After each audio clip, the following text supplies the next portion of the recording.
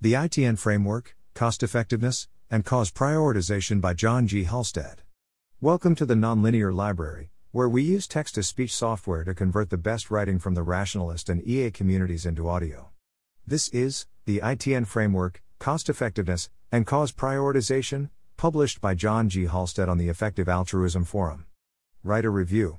From reading EA material, one might get the impression that the importance, tractability and neglectedness, ITN, framework is the one, only, or two, best way to prioritize causes. For example, in EA Concepts 2 entries on cause prioritization, the ITN framework is put forward as the only or leading way to prioritize causes. MacAskill's recent TED Talk leaned heavily on the ITN framework as the way to make cause prioritization decisions. Open Philanthropy Project explicitly prioritizes causes using an informal version of the ITN framework. In this post, I argue that extant versions of the ITN framework are subject to conceptual problems. A new version of the ITN framework, developed here, is preferable to extant versions. Non-ITN cost-effectiveness analysis is, when workable, superior to ITN analysis for the purposes of cause prioritization. This is because marginal cost-effectiveness is what we ultimately care about. If we can estimate the marginal cost-effectiveness of work on a cause without estimating the total scale of a problem or its neglectedness, then we should do that, in order to save time. Marginal cost-effectiveness analysis does not require the assumption of diminishing marginal returns, which may not characterize all problems. ITN analysis may be useful when it is difficult to produce intuitions about the marginal cost-effectiveness of work on a problem. In that case, we can make progress by zooming out and carrying out an ITN analysis. In difficult high-stakes cause prioritization decisions, we have to get into the weeds and consider in depth the arguments for and against different problems being cost-effective to work on. We cannot bypass this process through simple mechanistic scoring and aggregation of the 3 ITN factors. For this reason, the EA movement has thus far significantly over-relied on the ITN framework as a way to prioritize causes. For high-stakes cause prioritization decisions, we should move towards in-depth analysis of marginal cost-effectiveness. Update: my footnotes didn't transfer from the googledoc, so I am adding them now. 1. Outlining the ITN framework. Importance, tractability and neglectedness are 3 factors which are widely held to be correlated with cost-effectiveness. If one cause is more important, tractable and neglected than another, then it is likely to be more cost-effective to work on the margin. ITN analyses are meant to be useful when it is difficult to estimate directly the cost-effectiveness of work on different causes. Informal and formal versions of the ITN framework tend to define importance and neglectedness in the same way.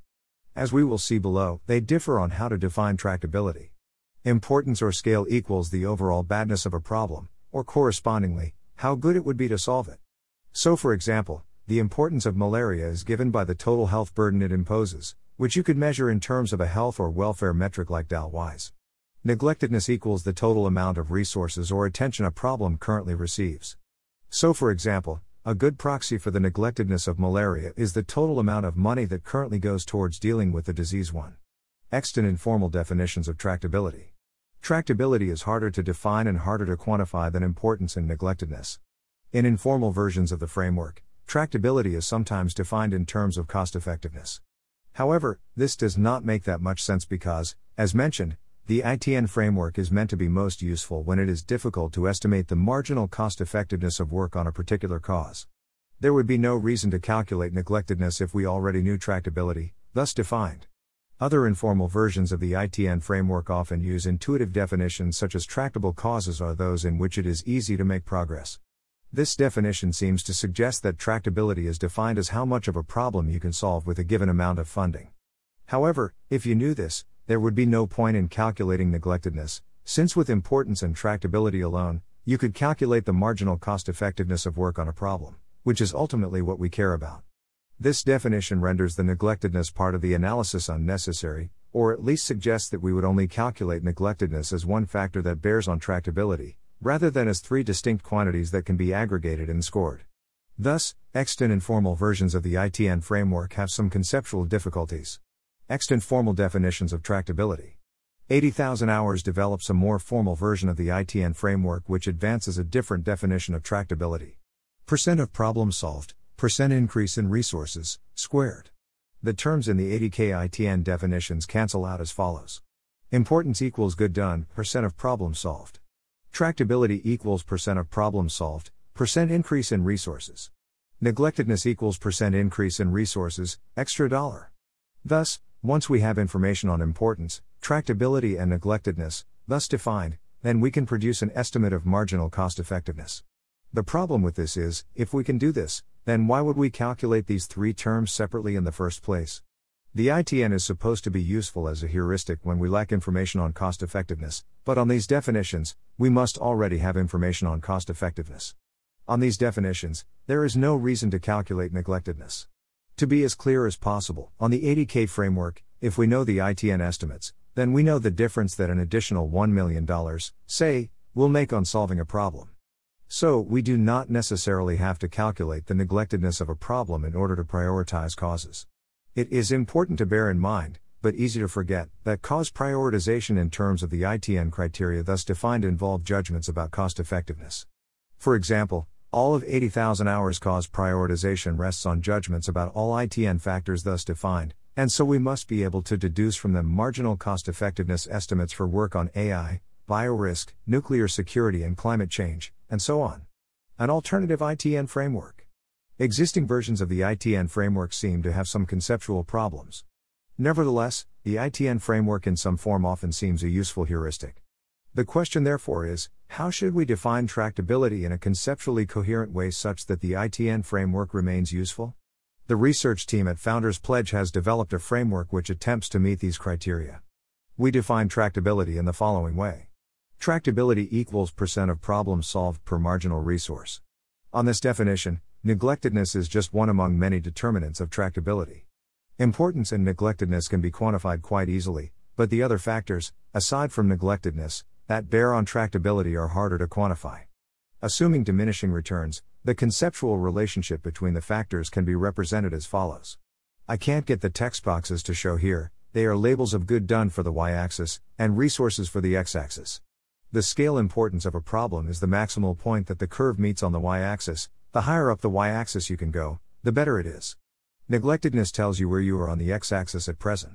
The other factors that bear on tractability tell you the overall shape of the curve.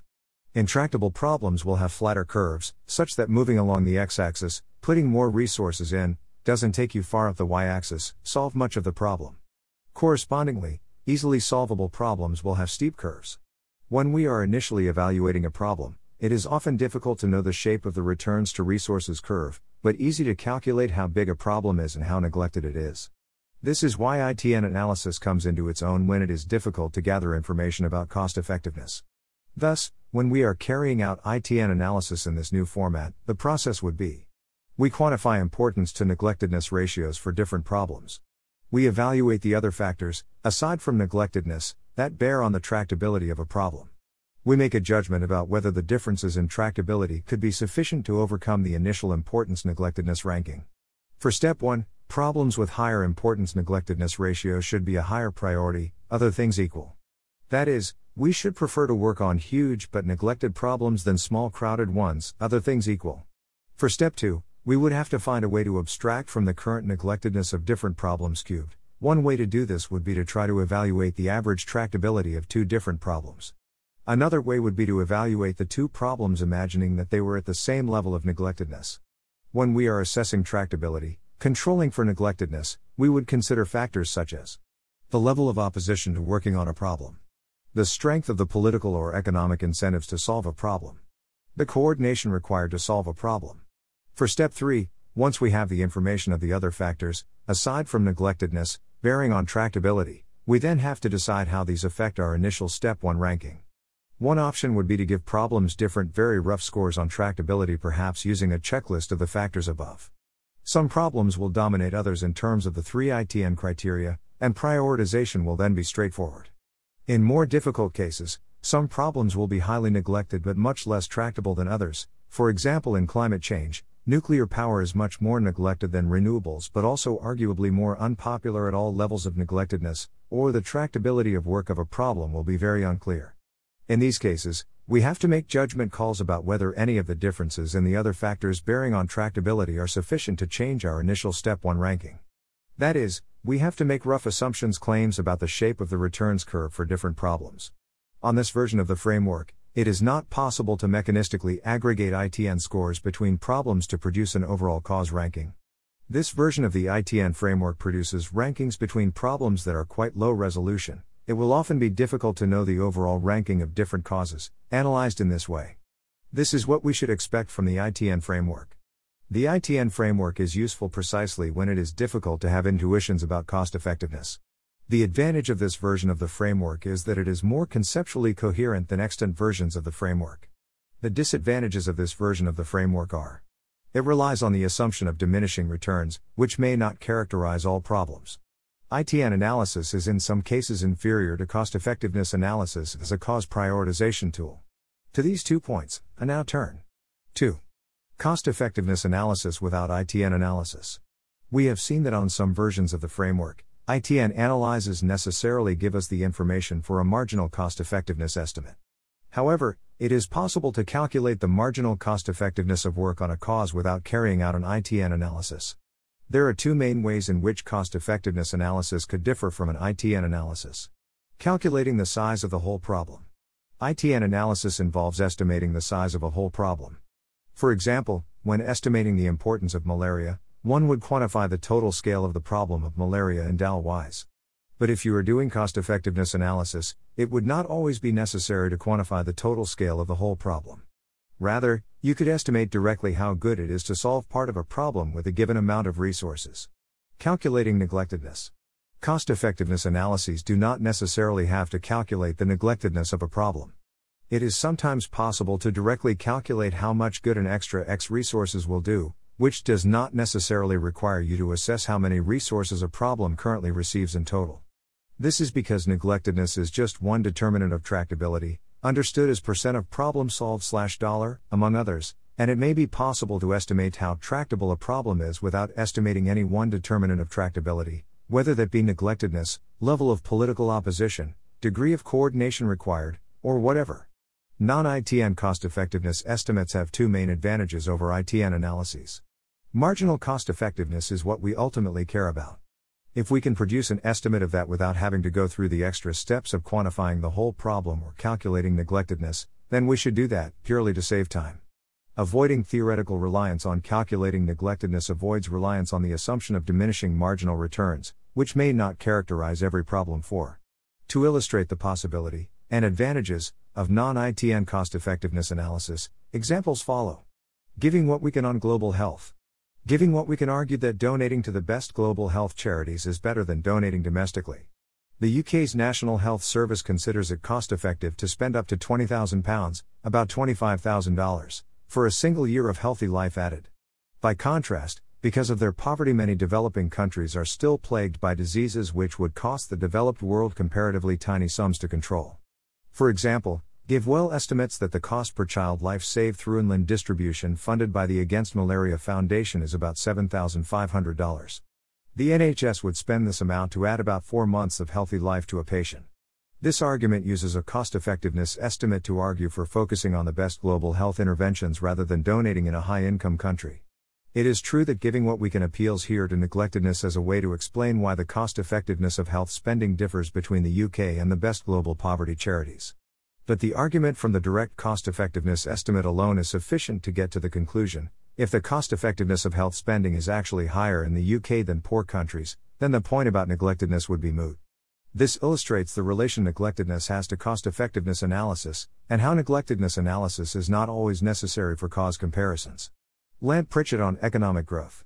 In his paper Alleviating Global Poverty, Labor Mobility, Direct Assistance, and Economic Growth, Lant-Pritchett argues that research on, and advocacy for, economic growth is a better bet than direct evidence-based development, for example distributing bed nets, cash transfers and deworming pills. Here he lays out the potential benefits of one form of evidence-based development, the graduation approach. Suppose the impact of the graduation program in Ethiopia was what it was on average for the 5 countries and generated $1,720 in NPV for each $1,000 invested P25. Thus, one gets a 1.7x return from the graduation approach. Here he lays out the benefits of research and advocacy for growth. The membership of the American Economics Association is about 20,000, and suppose the global total number of economists is twice that and the inclusive cost to someone of an economist per year is $150,000 on average. then the cost of all economists in the world is about $6 billion. Suppose this was constant for 50 years and hence cost $300 billion to sustain the economics profession from 1960 to 2010. Suppose the only impact of all economists in all these 50 years was to be even a modest part of the many factors that persuaded the Chinese leadership to switch economic strategy and produce $14 trillion in cumulative additional output P24.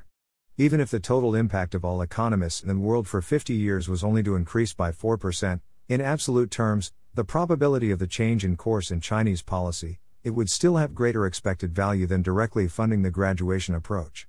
Since development economists likely did much more than this, research and advocacy for growth-friendly policies is better than evidence-based development. Pritchett continues. For instance, the World Bank's internal expenditures, BB budget, on all of development economics, of which research is just a portion, in FY 2016 was about $50 million. The gains in NPV of GDP from just the Indian 2002 growth acceleration of 2.5 trillion are 50,000 times larger. The losses in NPV from Brazil's 1980 growth deceleration are 150,000 times larger. So even if by doing decades of research on what accelerates growth, or avoids losses, and even if that only has a small chance of success in changing policies, this still could have just enormous returns, because the policy or other changes that create growth induces countrywide gains in A, which are, economically, free, and it induces voluntary investments that have no direct fiscal cost, or conversely causes those to disappear P25. This, again, is a way of placing a lower bound on a cost-effectiveness estimate of research and advocacy for growth, as against direct interventions.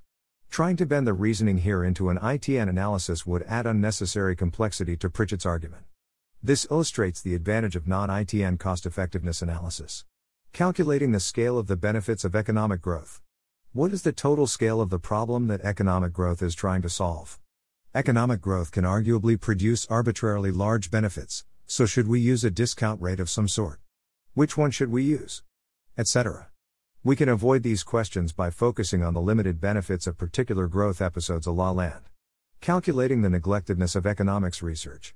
At no point does Pritchett appeal to the neglectedness of research and advocacy for growth relative to evidence-based development. Doing so is unnecessary to get to his conclusion.